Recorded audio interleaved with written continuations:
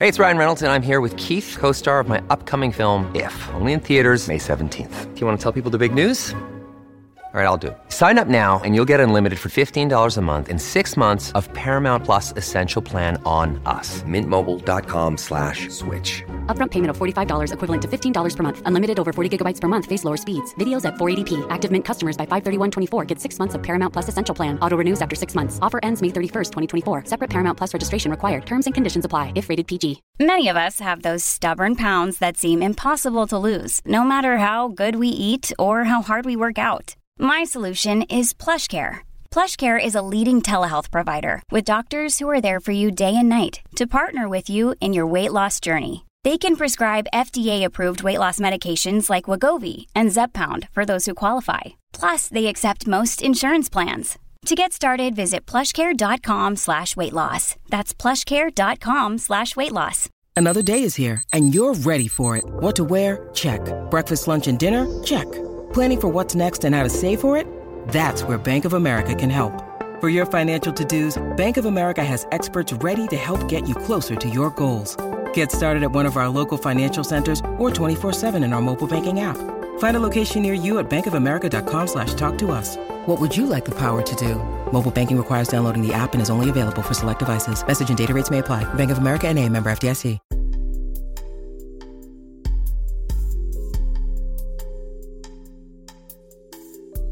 Hello, everybody, and welcome back to New Books in Gender, a podcast channel on the New Books Network. I'm Dr. Christina Gessler, the host of the channel. Today, we'll be talking to Bethany Johnson about her new book, You're Doing It Wrong, Mothering, Media, and Medical Expertise, which she wrote with her co-author, Margaret Quinlan. Welcome, Bethany. Thank you for having me. I'm so glad to be here. I'm glad you're here, too. Would you like to tell us a little bit about yourself? Yes. My name is Bethany Johnson. As you said, I am a historian.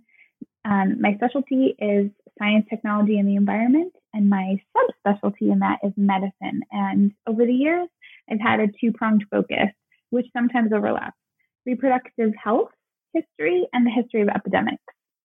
I have worked at University of North Carolina at Charlotte as a visiting lecturer in STEM history.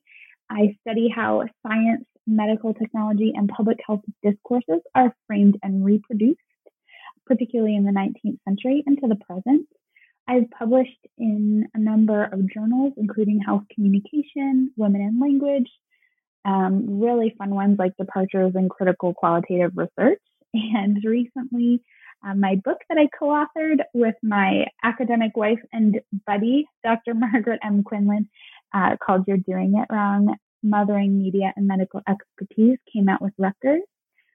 And during the last 5 years of research and publication, shifting jobs and going back to finally complete my PhD, I had 2 children. I have a 5-year-old named Hazel and a 2-year-old named Otto, and they've both had a birthday under COVID quarantine. If I may, I'd like to also introduce my co-author. Yes, please. Okay. My co-author, her name is Dr. Margaret M. Quinlan. She's an associate professor in the Department of Communication Studies at the University of North Carolina at Charlotte. She wears a number of other hats too, but I know we only have an hour.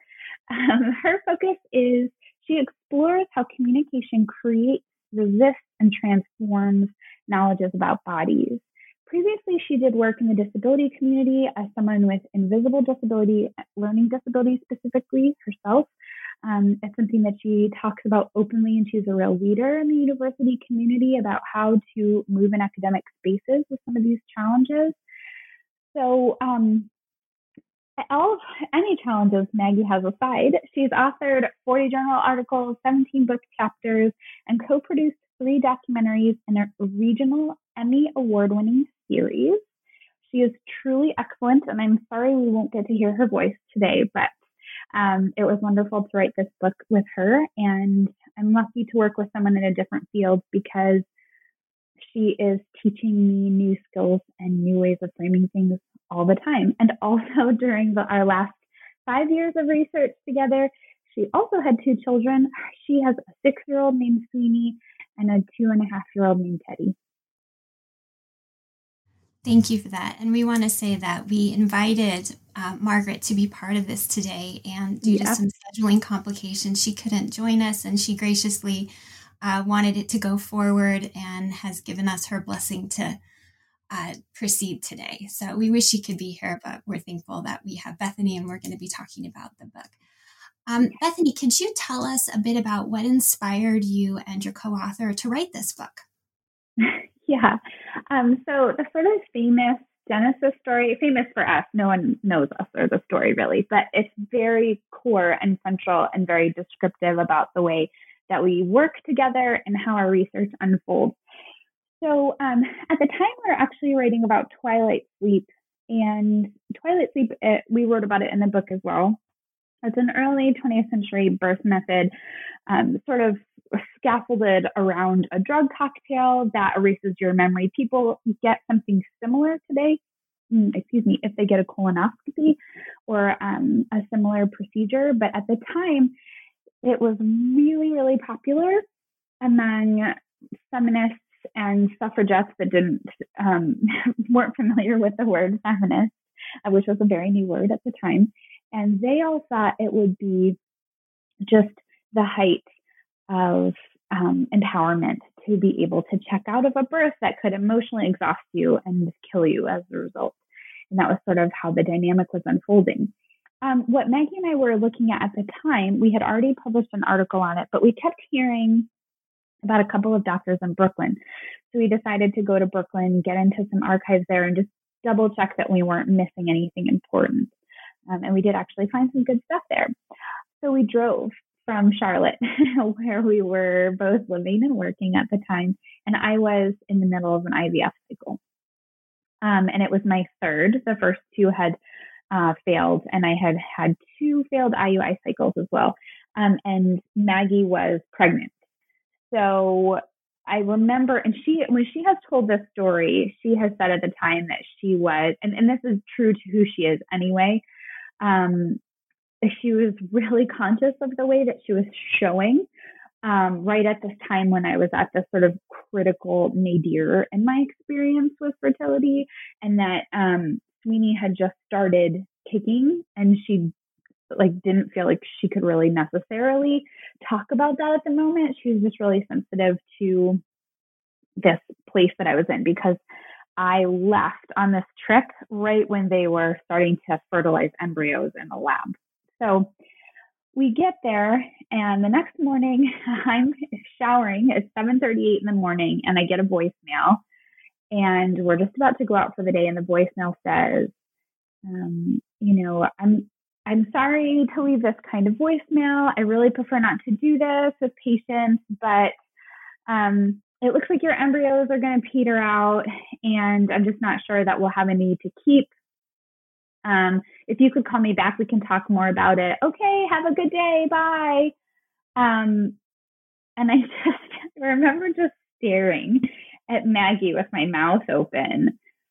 And she was like, what? And I just kind of dissolved on the floor and went out in the hallway and called my partner, Eric, and, was basically like, I don't think we're going to have biological children. It's cool. We just need to embrace it. And this is where we're at. Maggie was like, let's go home. You know what? We can just go to our car, turn around and go home so that you can grieve and be with Eric. And, I just felt so powerless that the only thing that felt good to me was researching. So I was like, I know how to research. I know how to find stuff. I know how to take notes. That is what I can do right now. And that is the only thing that I want to do.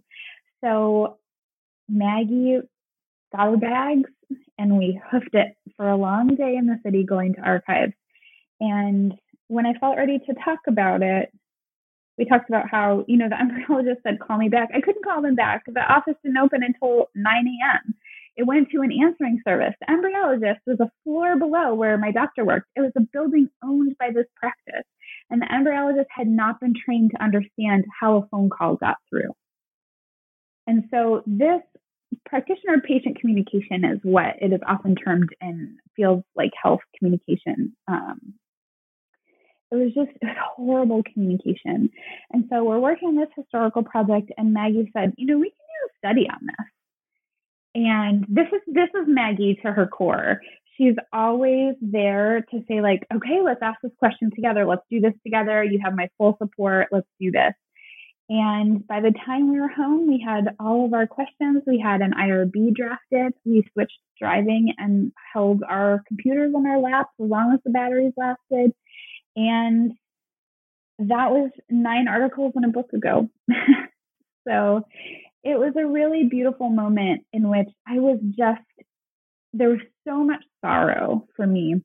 There was so much of a sense of failure and a difficulty in how I felt about my body. And I had this friend who just made space for me, and also knew, like, you like to ask questions, you like to do research, let's do this together.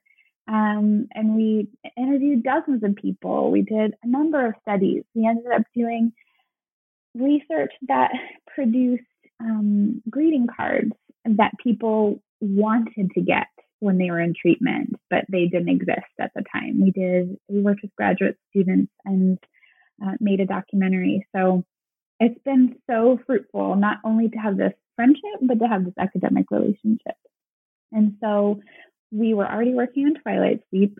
We dove into infertility, and along the way, we spent a lot of time reaching out to communities on social media to try to get participants who would then do, consent forms and the whole thing. And spending all that time on social media, we started to notice that there was some really interesting discourse happening. And I will also say this, Maggie is I don't know what the right word is, obsessive, I think she would say, and she would say that's fair, and she would laugh, collector of information or things that fascinate her. And we would be working on something else and be like, Maggie, that is so cool. Can you please put it in a Google folder? And so we just had all of these folders inside of folders inside of folders. And we just weren't sure when we would ever get back to it. And we did. By the time we got back to it, we had what was coming together into this much larger narrative arc and this much larger research set of questions that we needed to ask. And it was enough to do a book, which is how we got there. That complexity in delivering information and delivering it appropriately, as well as the responsibility of those who are exploring fertility and pregnancy to locate information and to sift it and to evaluate it, is really a theme that runs throughout your book.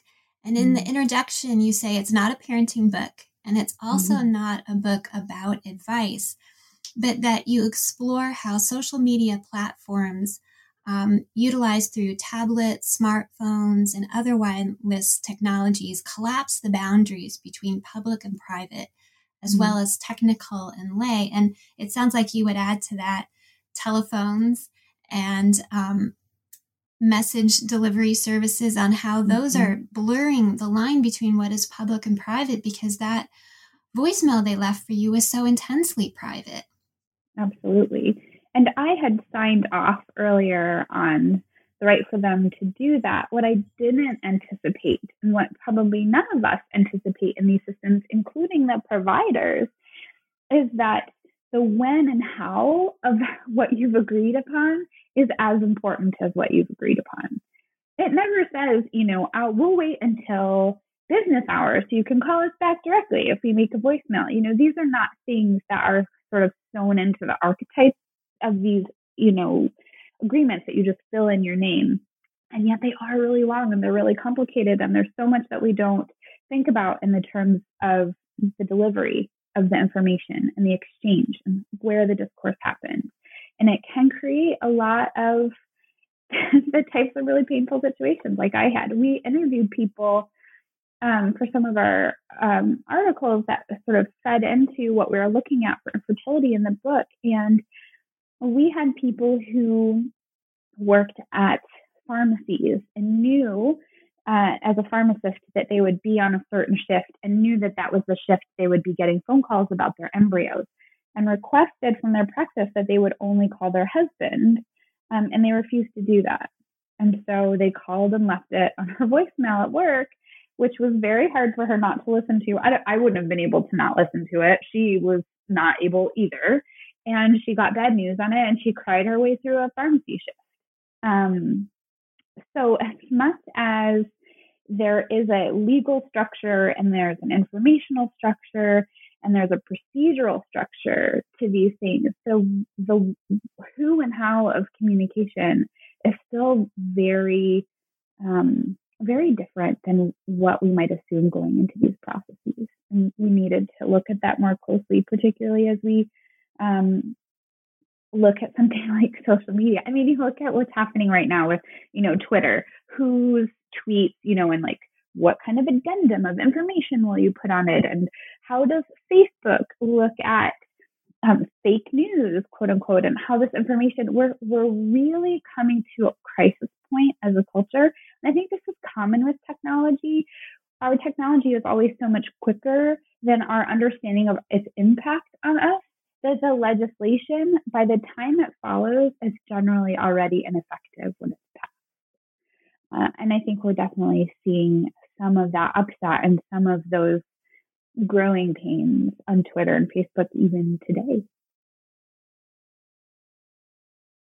And one of the points that you bring up early on in the book is that even among professionals, such as doctors who are experts in this field, they differ between themselves on what research they're still relying on, how they handle their practices. And it makes it difficult for you, as you've stated, not only to know what to expect, but importantly, to know what to believe. Can you say a bit more about that? Yeah. So I can give two examples. And I think something that we didn't get to talk about as much in the book, because it felt like we were trying to do so much already, and we were, just hopeful we could do that well. That, all of us kind of have, we have our everyday day-to-day life where we're meeting in person with people, we're having face-to-face communication in the quote-unquote real world. And then we also have the communication and the discourse and the interaction that we have online. And all of us have, for the most part, some of a little bit of both, even in very remote areas where people don't have a big presence on social media platforms. Text, SMS, that has reached nearly everywhere in the globe at this point. So there is some, in almost every space, some digital way that people can interact with someone else. So when I was in the doctor's office and we moved to Charlotte from Connecticut, and we brought our files with us, and the first doctor that we were assigned to, I remember we brought him our files, which I thought, hey, wouldn't the doctor want to know what we've already done? Wouldn't the doctor want to know what our last protocol was, how I reacted to things? Isn't that good data? Whatever, this has got to be good data. And I remember him just kind of tossing them onto the table next to him and going, well, thanks for the homework. I was sort of like, okay, well, I guess we're starting there with this individual. And I remember some of the other things he said were, don't do acupuncture. That's a total waste of your time. I can't support it. And I was just asking him questions. I wasn't saying anything that I was hoping to do or planning to do. I was just trying to get a feel for what expertise spoke to him, what methodologies and therapeutics did he respect, which did he reject. I was trying to get an idea of the landscape of the way that he practiced. We didn't actually stay with that doctor because it's really hard for me to have a doctor that I don't feel respects me as a person, or, rolls their eyes if I hand them a medical file. But I think, other patients that we interviewed who mentioned he was their doctor, they didn't know that he was my doctor as well, had a great experience with him. So I had this experience with this person in office. And then I go online, and if I have a question, and right now we're looking at some of Amy Schumer's posts on IVF on Instagram. And as Maggie always says, you can ask about a rash or an IVF quote unquote diet or acupuncture or anything else on social media, and within minutes, you'll get a lactation consultant, a parent who has had 6 children, a working mom with 1 child, someone that sells Shakeology, a weekend nurse who's posting information about her hospital, but through her private account, sometimes a doctor, someone who works for insurance, and maybe, an athlete, and also someone that runs a daycare center. So it's such a wide range that in that moment, it can be completely overwhelming what people are saying to you, because how do you decide what the information is that you're going to take on? In the interaction with my doctor, I can get a good feel for what that doctor supports or doesn't support, and I can make a choice about whether or not I will stay the course with that doctor and that treatment plan. When I'm casting my net out on the internet, anybody can give me information, and the information can be so diverse and at times so contradictory that it becomes very difficult to suss out, okay, what kind of expertise am I going with here? Who, all we can do in some cases on social media, who sounds the most confident? But that isn't an indicator of the efficacy of what the person is suggesting. But it can feel like, the loudest, most confident voice in the space might be the easiest one or the best one to listen to. So we were interested in how those exchanges worked, and also how we participated in them. How were we chiming in these spaces, and how was that different from the way that we had interacted with people previously? And then, the historian in me was like, okay, well, let's scope it way back. Is this new? How many voices were people dealing with in previous time periods?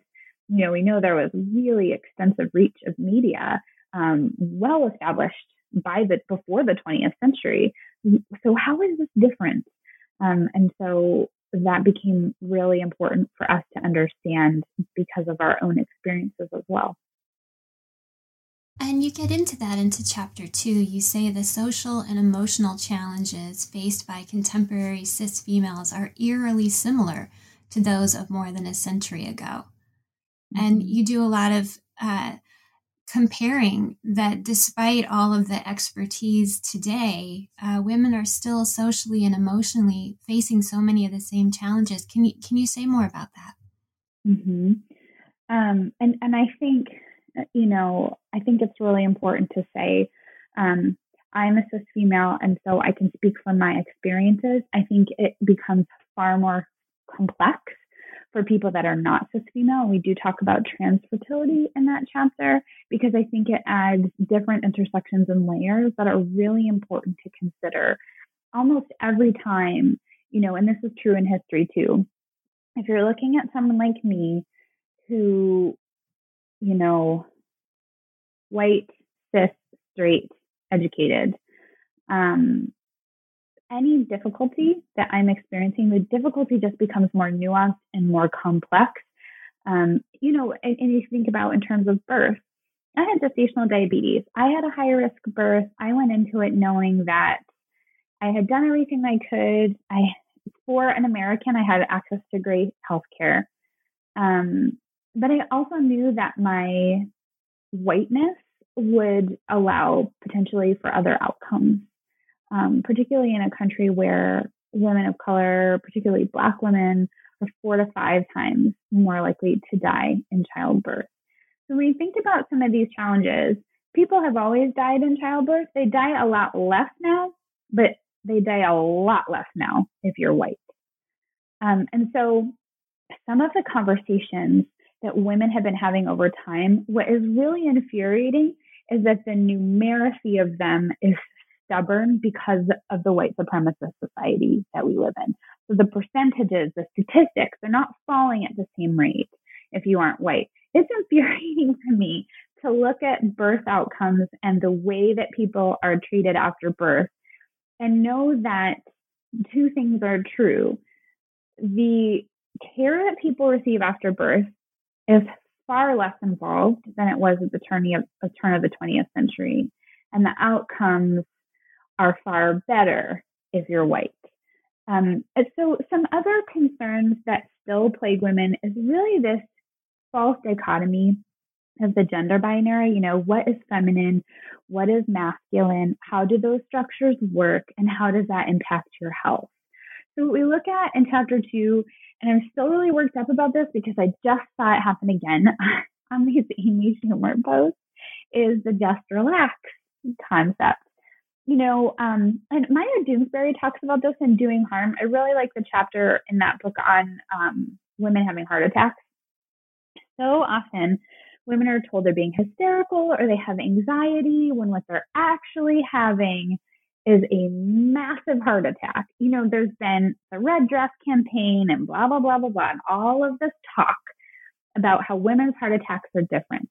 But what hasn't significantly changed is the way that doctors perceive the initial event in the hospital. Those statistics, unfortunately, again, are stubborn. They are slow to change. And I think that this is a problem when we consider infertility as well, because when we're trying to support someone in our life who's struggling with infertility, what we often say, because we don't know what to say, is, just relax, have a bottle of wine, go on vacation. My sister couldn't get pregnant and then she went on a cruise. Have you tried yoga? Have you tried acupuncture? And all of these things could be wonderful things. And I'm glad you pointed out, Christina, we're not giving people advice in this book. We're not telling them how to parent. And we're not saying you should or should not do yoga or you should or should not do acupuncture or any particular eating regimes or anything like that. We don't have the expertise to advise on that. What we notice is that there are certain suggestions made all the time, and the suggestion sounds updated, but the framework in which it occurs is not updated. The assumption is still that women could be infertile because they're just a little bit too hysterical. And if they would stop being so concerned about getting pregnant, maybe it would happen already. This is what doctors have been saying to women for 150 years now. If that worked, infertility would be solved. If you could get people to relax enough to get pregnant, we would have figured it out enough. We would have figured it out by now. That seems a lot easier than, like getting ahead of an RNA virus that doesn't have an editor. If all we needed to do was get people to relax, why don't we just put them in, I don't know, a low-level coma or something for a couple of weeks? I mean, I'm being ridiculous. But my point is that this idea that it is the hyper-emotive quality of femininity that gets in the way, or this idea that women like sex less and they're kind of cold and prudish, and, men want sex and men are virulent and men are the pursuers. And if it sounds like what I'm saying is really old-fashioned, I'm sure a lot of your listeners are like, I don't think that way. I don't live that way. Most of the people I know don't live that way. No one does until someone they know can't get pregnant. And then they tell them the same things that everyone else has told them for 150 years. I had people who I think I'm pretty well versed in their analysis. And, they certainly would call themselves, intersectional feminists and the whole thing, saying like, oh, do you want some of my partner's sperm? Like, no. Okay. I don't even know how to respond to that.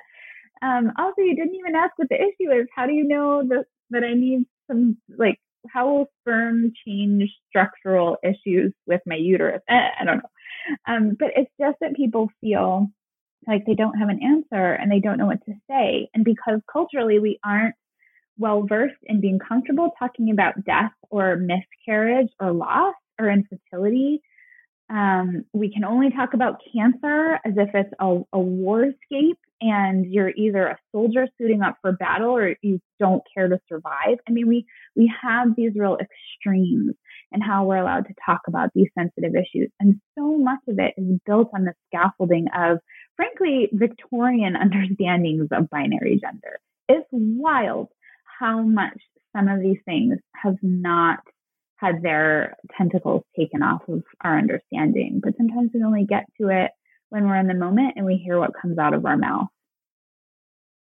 And you talk in the book quite a bit about the through line from the 19th century to now, that the consequence of this danger of believing that one can or should have full control over their body. And that if one doesn't, there's blame, and the blame often falls back on the woman. And for the case of this book, you say that leads to poor outcomes like miscarriage, pregnancy loss, preterm birth, or an identifiably different child.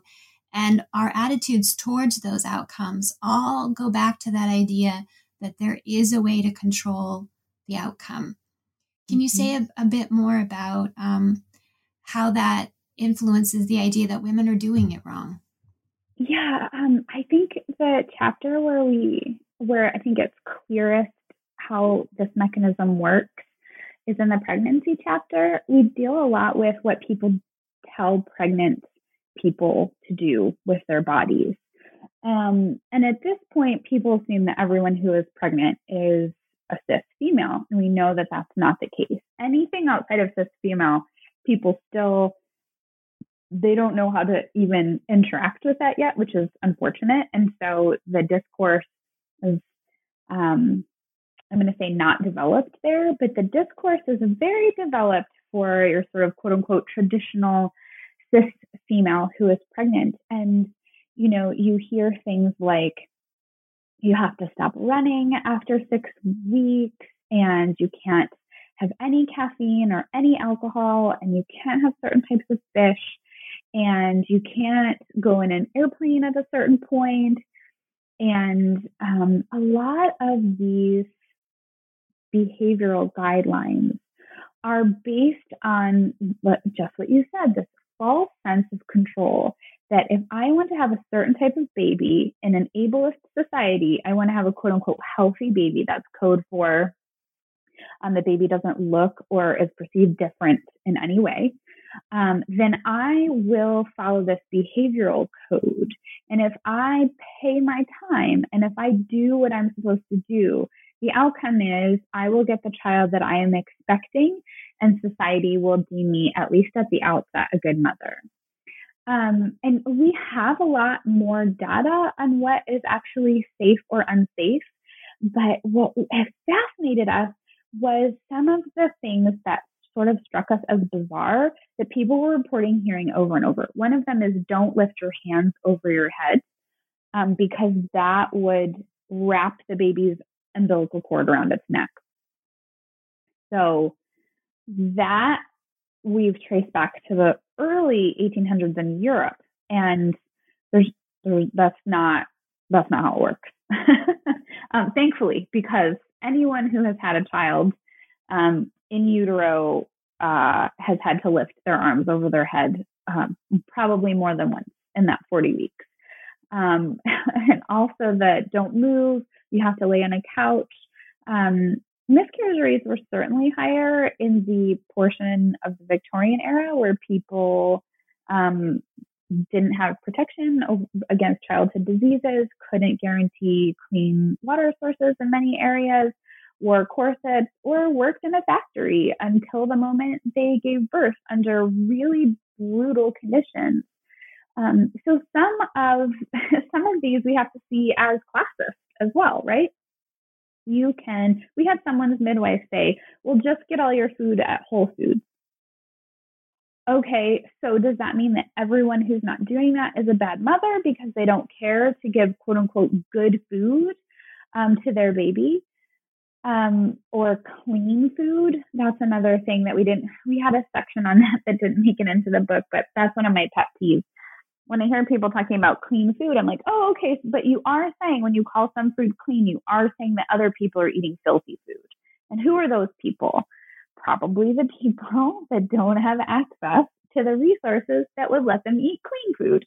And we blame people for making bad food choices and endangering their unborn children or gaining too much weight, quote unquote, when they're pregnant because they're not eating well.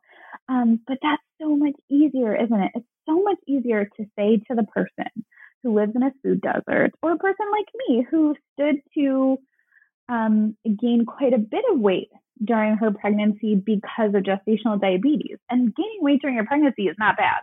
it's healthy and it's something that needs to happen. When you have gestational diabetes, your body goes about it in a different way, and that's extra taxing on your pancreas. So how that happens becomes important. But when we think about people who don't, eat all organic, quote unquote, clean food for every meal, why are we pointing the finger at them instead of asking why they don't have access to that food? Something that we came up against over and over in this book. And we always hope that people walk away with this impression from the book and don't feel like we overstated it, but it just happened in every chapter. We blame the individual. We put the target on the individual's back instead of on the structural issues that create the problems in the first place, because it's easier. It's easier to say that someone is a bad mom because they're eating Cheetos than it is to say, first of all, I think it's fine to eat Cheetos, but it's easier to do that than to say, let's change our food system. Let's change our urban maps. Let's change our economic access. Let's change structural inequality. Let's get rid of white supremacy and racism. And, all of these systems, they all come into play, not only with the advice that we give, but who we blame for not following the nearly impossible matrix of requirements we ask people to take on and then perform to prove that they are a worthy parent. So much easier to blame the individual. And that's certainly true in pregnancy. And in the book, you talk about the root of that. You talk about how the standard for pregnancy, even though it's not explicitly said, it's inherently embedded in all of this, is that the standard is white, cis, middle to upper class, educated, married, and that we continue this standard makes particular challenges for trans and non-binary and people who have food deserts, people of color, people who have inadequate either health insurance or access to health care, and that the further people fall outside this continued standard that they're never told exists, it just is, of this very white, idealized, normative idea of the perfect pregnant person, that the further they fall outside this narrative, the closer they fall into the unfit category. And that being unfit can be something like not having a data plan that allows you to have these certain apps that your nurse or whoever may suggest that you use to track certain aspects of your pregnancy, not having access to the organic foods or the health food store, the supplements, etc. And that this root bias goes all the way back into the 19th century to when male doctors wanted to get the birthing trade that was heavily in the hands of midwives, and successfully so. Can you talk about how far back that standard goes? You mentioned a bit about how it was unrealistic even in the 19th century that women were factory workers, women were slaves, women were working outdoors, women were not all white, and they were not all of means. And yet that those are the clientele that the male doctors were going after to build their obstetrics practice. Can you talk more about that really fascinating section of the book? Yeah. So I really love the research. Now it's 30 years old, but I'm so thankful for it. Laura Ulrich and so many others who came behind her book on Martha Ballard showed that there were doctors on the quote unquote frontier, when the frontier was what's today Maine, and it was the outer reaches of Massachusetts in the late 1790s and early 1800s, and it was certainly much more pronounced in the more urban areas of America by the 1820s. There were these doctors who realized that if they wanted to establish themselves as professionals, they would need a constant stream of business so that they would be known and established in the community. They would be seen in places. They would be visiting a number of families. And the way to visit the most number of families would be to deliver babies. I mean, that was definitely one way to do it. And it also promised a stream of income because people were just going to keep having babies. If you were doing other types of medicine, it might not have been, particularly because there wasn't anything like pediatrics at the time, which is a 1930s practice. It emerged in the first third of the 20th century. So you have this effort And one of the ways that these doctors made inroads was to focus on individual midwives and call their practice backwards, talk about the new technologies and the new methods that they were using. And in some cases, particularly in the South, with enslaved women, who they called, granny midwives, this is the name they used in the late 19th and through the 20th century, they were able to say, these people aren't intelligent, these people aren't white, these people aren't educated, these people have never studied science. Why would we let these people have this role? So the way that all of these systems worked was a very, very easy discourse to put out into the public. And you had people, the early 20th century, you have President Teddy Roosevelt saying, women are welcome to our highest praise and respect so long as they deserve it. And right there, he gives the lie, right? So we understand that these systems are rooted in white supremacy. And we also have to understand that because they are rooted in these systems, that even the people that tick all those boxes will never meet the standard because the standard does not exist. And that was part of this discourse right away. I think a really good example that emerges towards the end of the 19th century about how impossible this discourse is that whether you worked in a factory or whether you were the wife of someone in the Astor family in New York City, there were doctors who by this time had started to take on a decent clip of the midwife business, particularly in upper classes. Now, with working class people and immigrants, particularly in New York City, midwives had good business, well after World War I, to the great consternation of obstetricians in the city. But you have doctors in urban centers telling people if they don't want, and this is earlier, the belief is earlier in the 19th century, but we start seeing it in a lot of medical expertise pregnancy handbooks from the end of the 19th century, that if you don't want your baby to be scarred or have a weird birthmark on their face or have the wrong color hair or be quote unquote darker or duskier in skin tone than they should, you should make sure that you don't look at anything upsetting. So don't let your eyes see a carriage accident or a fire or someone striking another person in public. And even somebody like the wealthy bourgeois in the last quarter of the 19th century who went for a daily carriage ride in Central Park to show off their wealth and position, stood the risk of seeing something untoward, and quote unquote marking their baby forever. And some of these types of medical advice, particularly about not looking at the wrong thing so that your baby is the right quote unquote color, this is also a very gymnastic way of denying that people have always had sex with each other. And this is something that doctors have used in the past to say, oh, well, this baby doesn't match the racial tenor of its father because the mother saw somebody of this skin tone kill. I mean, the gymnastics that people did, again, they're blaming the mother. They've put the onus on her eyes.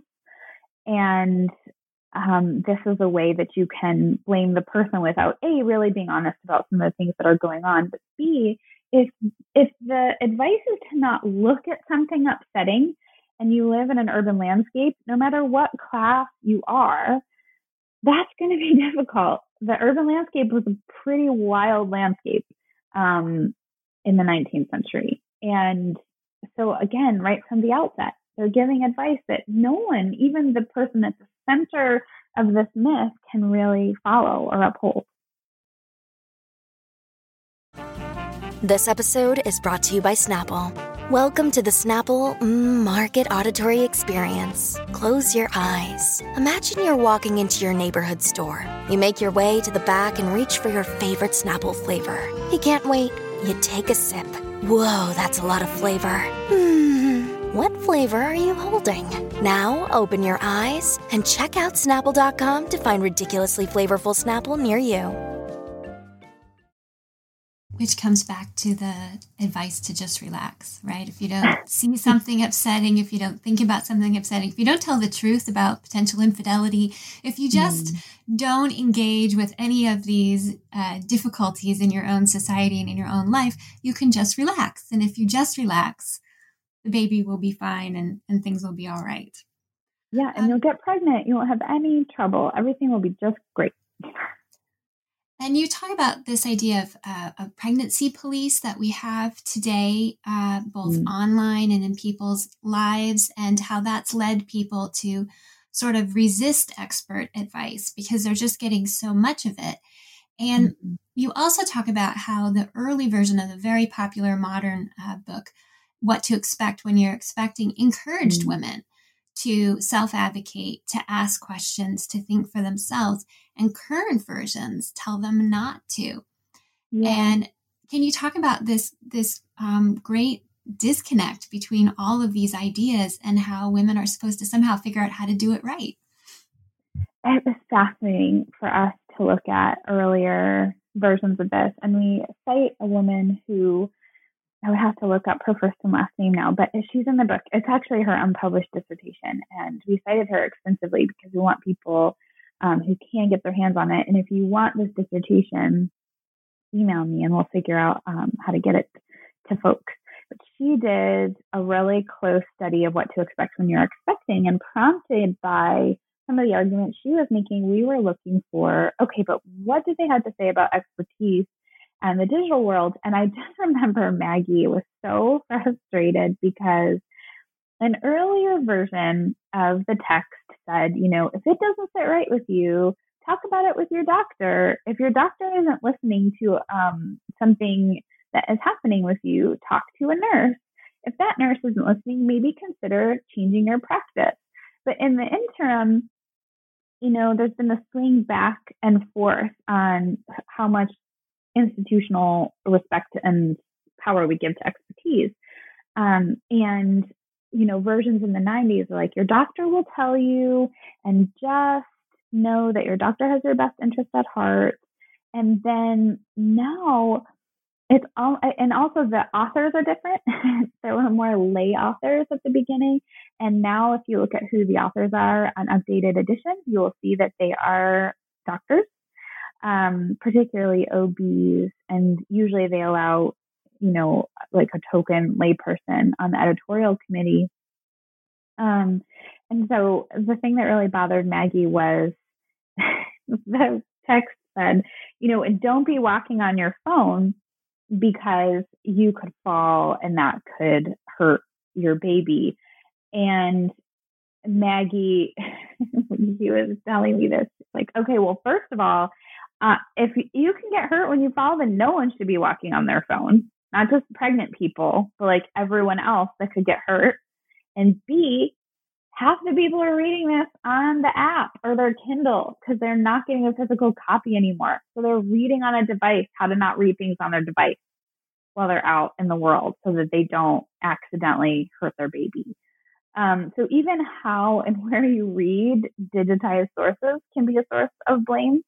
And that's a really far cry from the self-advocacy that this book really talks about at the beginning. And we interviewed someone for our preterm birth chapter, and her daughter was born at, I want to say 27 weeks, but she was feeling a lot of pain and discomfort, but she was young, very young, in her early 20s. And the doctor kept telling her to wait for it, just relax, because she was too anxious and good for her. She kept trying and trying to tell people. She told a couple of other nurses. She tried to change doctors, and the nurses were like, no, just let's check on it again. Anyway, she had a cervical issue, and she went into preterm labor because of a cervical issue. The actual diagnosis, again, showing you how deeply sexism and patriarchy works in medicine, the actual diagnosis that is still used today is incompetent cervix. Because it's not an accident, you just went ahead and had an incompetent cervix because you're a bad person and a bad mother. But we like to say she had a cervical issue. That seems like, hey, this is something that happens. It's not because she failed. There was just an issue, and that's the problem. A lot of people, to work around this issue, have what's called a cerclage procedure. But because no one listened to her, she had her first baby at 27 weeks because she was young and there was nothing wrong. She got pregnant easily and, just relax. And she went into labor really, really, really early and had a lot of trouble early on in her relationship with her daughter as a result. So yeah, that's been a hard thing to watch change. And even the people that we know now who advocate for themselves often don't get very far, depending on their age, their class, their race, their gender identity. These roots go really, really deep. And you talk about that in the book. You say there's been a coalescence of the narrow conception of what is a good pregnancy with what is good motherhood. And the intensity on how they're inseparable, that if you don't somehow meet this unattainable standard of good pregnancy, you can't meet the standard of good motherhood. And yet motherhood is again and again told to people to be natural. And so if you can't achieve it, it's something that should be fixed or something that you can fix. And if that doesn't happen, then we come back to the idea of, well, you're doing it wrong. Can you talk more about how good pregnancy in the literature and in social media and in popular culture is so intrinsically tied to the idea that it's necessary for good motherhood? Well, I think that what we've seen in the literature, and I think a lot of gender theorists are pretty good about talking about this connection, that pregnancy is very different from other health processes, and that at some point it becomes visible and undeniable. And that because women's bodies are perceived still as sort of, belonging to everyone, people still get touched on the bus or, getting out of an Uber or, there are a lot of ways that people are not safe. And this is still a problem with pregnancy. People come up and touch your belly. People give you unsolicited advice and offer their expertise all the time about what you should and shouldn't be doing. We interviewed women who went and ordered a coffee at Starbucks, and even though their doctor had said, yeah, you can have a coffee in the morning, have, this many ounces, this is what I would suggest per day, this is what the literature says. And, the young person doing their coffee at the counter handed them the coffee and said, I made this with decaf because you shouldn't be having a regular coffee. So because it's this very visual, obvious process in some ways, everyone feels like they should be able to police what you are doing because it is a broader political question. So something that we talk about in the book is that, it seems like people think they should have access to how you perform pregnancy because that's your first chance at creating the type of citizen that will sacrifice themselves for the government in the end. If there is a war, if there is a depression, if there is, an external threat of some kind, who will be the right type of citizen to sacrifice themselves at the time and place of the government's choosing? This is not particular to America. Most states in the last 200 years have expected this level of commitment and sacrifice, or this level of citizen creation and malleability and uniformity. These are big political economy questions, political science questions, but it is happening on the pregnant body. So it seems that in the American public, everybody now thinks that they are part of the process of helping you create the right kind of person to partake in our society. And that because you are visibly pregnant, that is the first time that you can perform the type of mother that you are. And the way that you perform that is to fit in inside of this typography that you and I have already mentioned that is very narrow, and that even the people who fit inside of it do not actually achieve. So pregnancy is this first moment. After that, you might be out and out with a baby. I mean, I just talked to the Daily Beast about what's going on with Meghan Markle, right? She has been shamed for the way she holds her baby. P.S. That's not a bad hold for a baby. People who actually have expertise in the area were like, that's a common hold. Why was she in Canada? Where was her baby? Because, no one's ever left their baby with a family member or a responsible, loving caretaker at any time in human history. So it was terrible that she did that. And, how she's going to have a family now that she's, evacuated her post with the, it's just on and on and on. And, the woman can't catch a break. Meanwhile, Kate is a white, very wealthy woman that stepped into her position, and people can't say enough good things about her. Meghan Markle made the mistake of not being white, not being royal, and making her own money.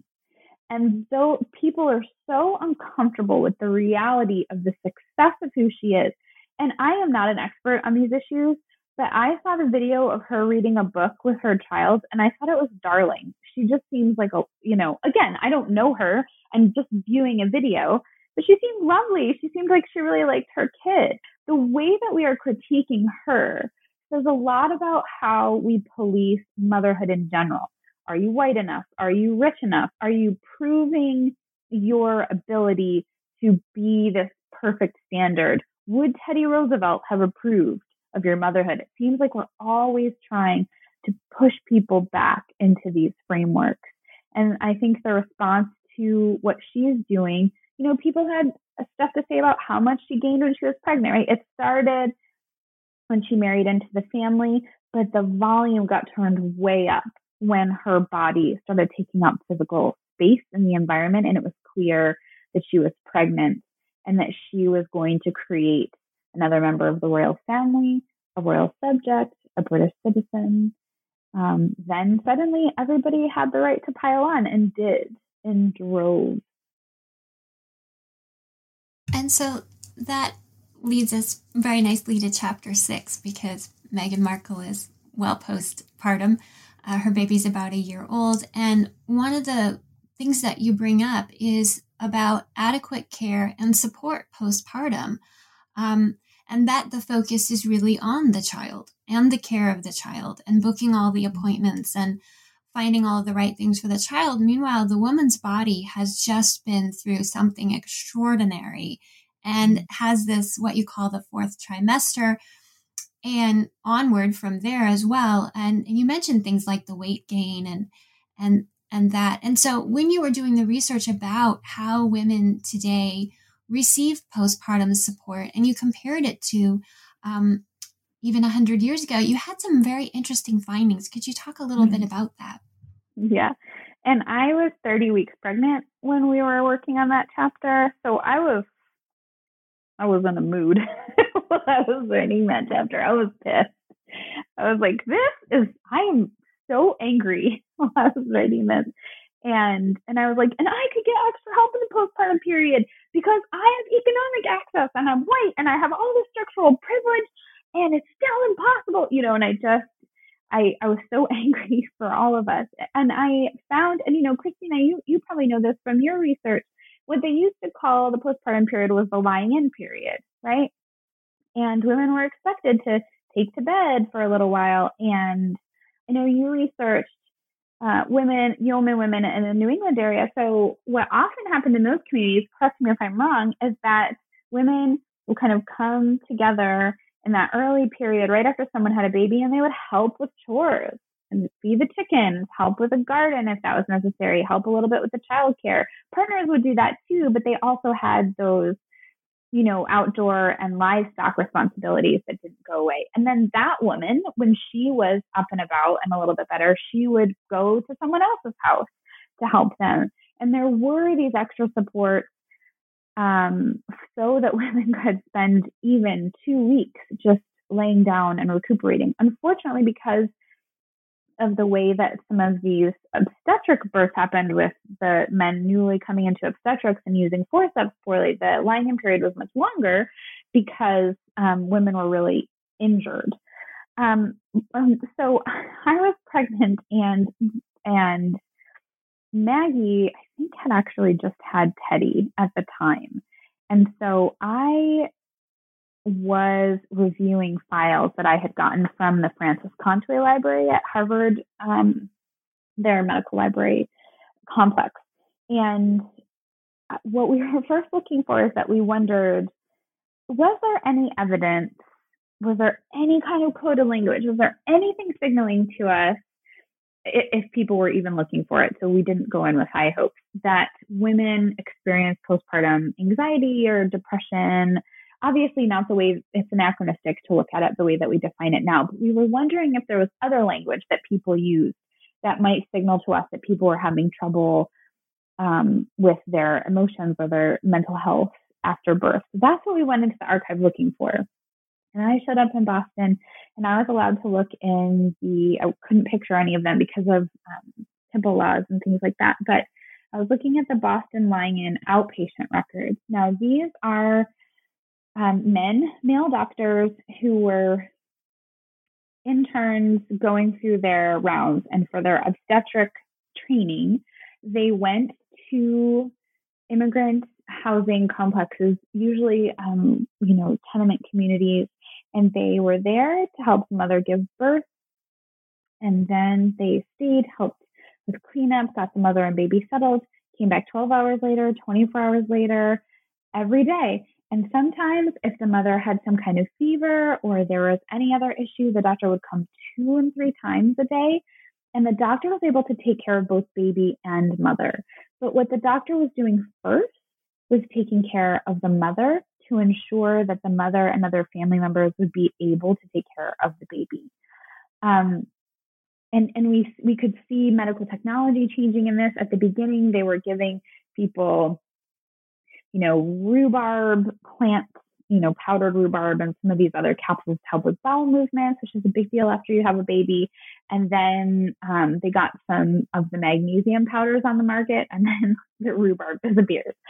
And so we were able to track some of these technological changes, but I was just flabbergasted by the level of care that these people got. And it was free. It was part of these hospitals' training systems. And they wrote up these really detailed cases because it was part of their training. And it was how they trained other doctors. And they were trying to show them the types of care, temperature and blood pressure, and checking the fundus and making sure there was no, there wasn't any kind of infection, and treating things if, stitches or other things were not going well. How do you help if there was some kind of hemorrhage? Are you putting silver nitrate on the baby's eyes? Are they gaining weight? What's the texture of their skin? All of these things. There's just so much care happening, and it was constant. And, time and time again, I just started tabulating. It was 2 weeks, it was 3 weeks, it was 6 weeks, it was 10 days. It was daily visits, daily care, daily rest. And at the end of it, there would be tons of, a little pain medicine, a little extra silver nitrate. Here's some magnesium to help your bowel movements, made you tea, helped you with mastitis, which is what we would call it today. But, they would talk about congested breasts, and not the doctor is hand expressing milk. That does not happen. Let me tell you, find me someone out there who's OB hand express breast milk out of their breasts in the hospital because they were uncomfortable. Midwives will do that. Yes. Nurse midwives. Yes.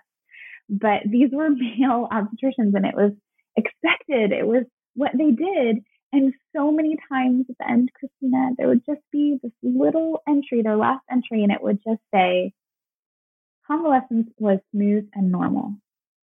That was our expectation. It was normal that it would take weeks, that it would take once daily and sometimes twice daily check-ins, that people needed support and monitoring and a place to sound off, and their babies needed to be looked at, and they needed time to establish their relationship with their new body, their new baby, all of these things. It was free and it was normal. None of that exists today. Almost none of it. That one 20-minute, 6-week thing, it's not it. And you talk about that, that you position the United States where it fits with other countries.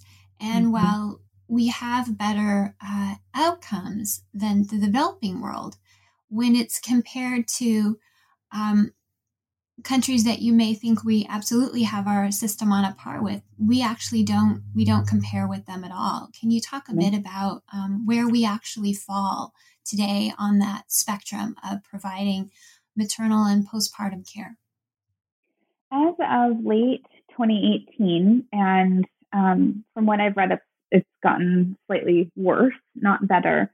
We have the worst rate of maternal death postpartum in the entire industrialized world. And not just a little bit worse, orders worse. So, we have people, over 1,000 people, around 1,000 people dying in the postpartum period, and that's birth to 6 weeks in the US. And, in Ireland, it's like 74. In Canada, it doesn't top 100. In Cuba, it's better. In so many countries that you might not expect, that are sort of that, if we're thinking about countries in terms of their socioeconomic standing, you have this, emergent economy. Thailand has better outcomes than we do.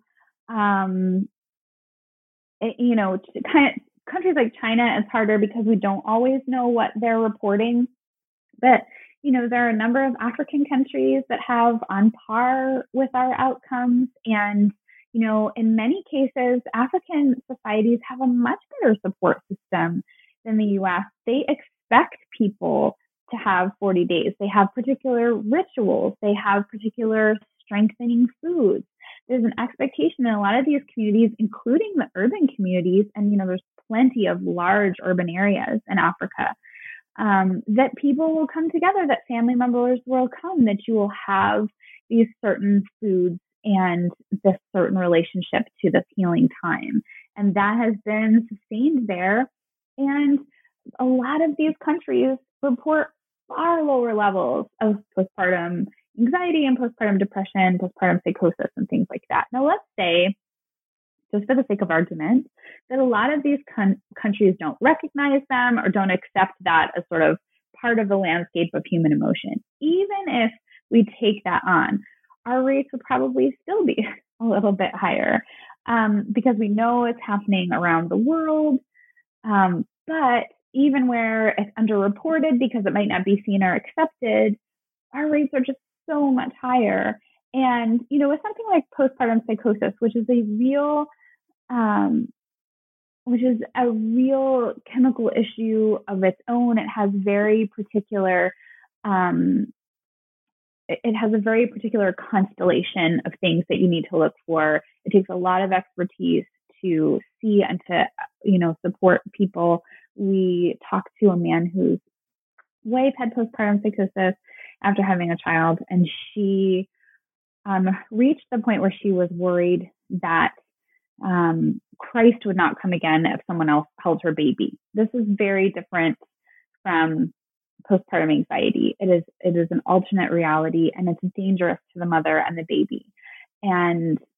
But what we're finding and what we're hearing and what studies are saying at ProPublica and NPR and a lot of these news agencies are tracking maternal death now because so few people were talking about it. And what Maggie and I finally started realizing at the end of all this research is, no wonder people are so upset here after the hit. No wonder so many people develop postpartum anxiety. They don't have any support and they don't have any health care. Leaving the hospital and saying, I'll see you in 6 weeks, during that window when the vast majority, when virtually all postpartum maternal death occurs, it's no wonder that people feel completely isolated, completely alone, and can end up in a dark place as a result of that. We have built a system that ensures that will happen, because we've built a system that when the candy is out of the wrapper, we throw away the wrapper. And we're starting to run out of time, so I could talk to you about this forever because we've just touched the iceberg of this book. I encourage listeners to get it and read more because there's so much more. But as we wrap up, I was wondering if you'd like to share some of your thoughts that you offered in the conclusion, because you suggest that we really need to move the idea from the idea that the pregnant person, who may be non-binary, may be cis, may be trans, but the pregnant person, we need to move the discourse from whether or not that pregnant person is doing it right or wrong to the system. And how can we look at the system that all of this is taking place in: the access to food, the access to medical care, the access to advice, to support. And you had a number of thoughts at the end where you say we have to reshape the discourse and the dialogue for how we can start doing it right.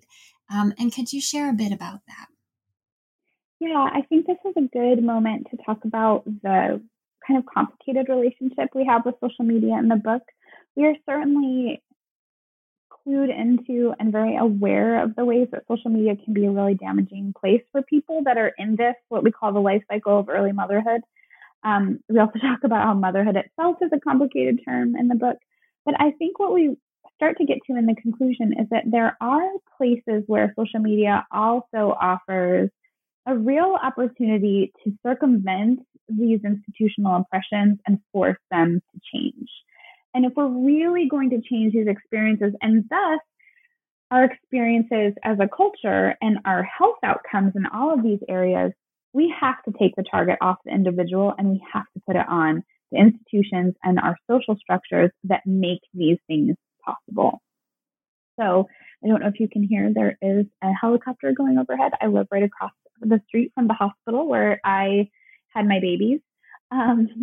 So one of the things that we talk about in the conclusion is the global bill pay policy. And that was going on while Maggie and I, it wasn't in place yet when we had our first, and it was when we had our second. And it's a letter that they send to you, and it looks like it has a bill on the second page. What you don't realize until you look into it is that it's an estimate. And it gives you the total of what they think that your birth will be. And then they pitch what they think your insurance will pay. And then they give you a final number. And the number is often between $5,000 and $10,000. And on the front page, they say, you need to pay this amount by 27 weeks, or you can risk termination of care. And they're very careful about how they say this, because by saying you can risk termination of care, they're not actually saying they'll terminate your care. They're not actually saying you have to pay the bill. They're insinuating it. So legally, they're protected by doing this.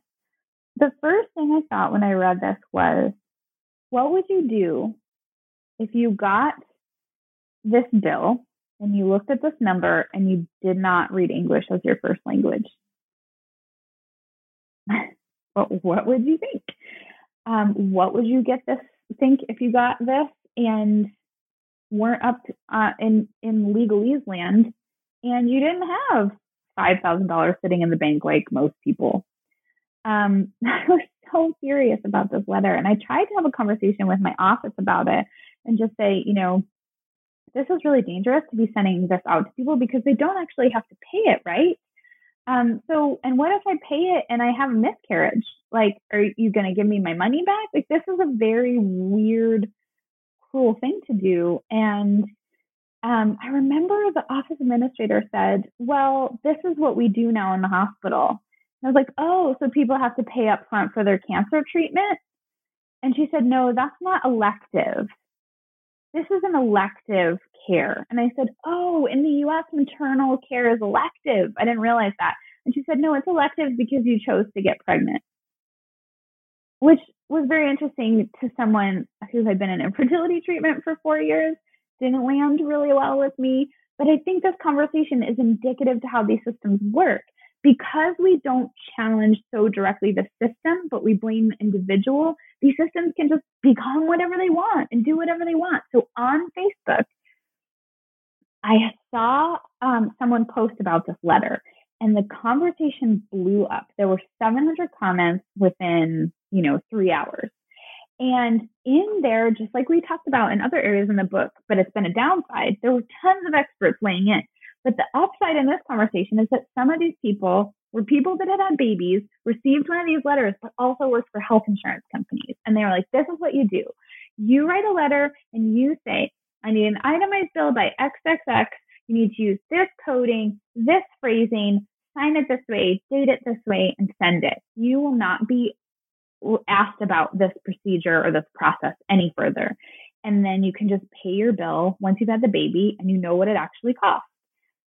And so people started doing this and then reporting back to the actual conversation, to this comment chain, and said that they had done it successfully. And I took this advice and I did it too.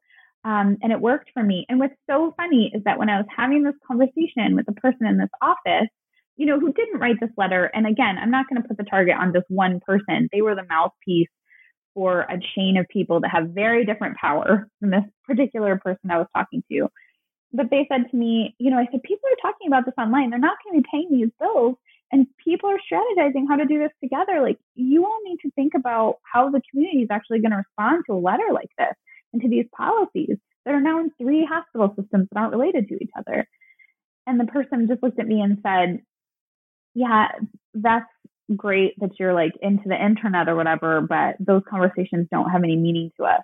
But I know now dozens of people that never paid this bill and waited for their final bill because we had this conversation online. There is a way in which this discourse here can actually bring about systemic change depending on, who's involved in the conversation and how people are able to work together.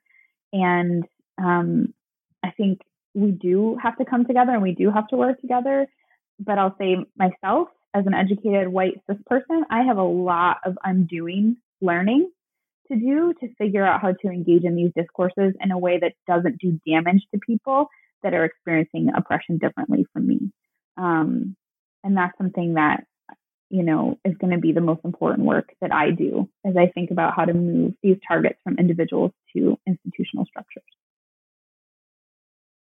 Sounds really important. Thank you for sharing that, Bethany. We have a couple minutes left. Would you like to tell us about your current project? Yes, I am actually looking at 2 epidemic outbreaks.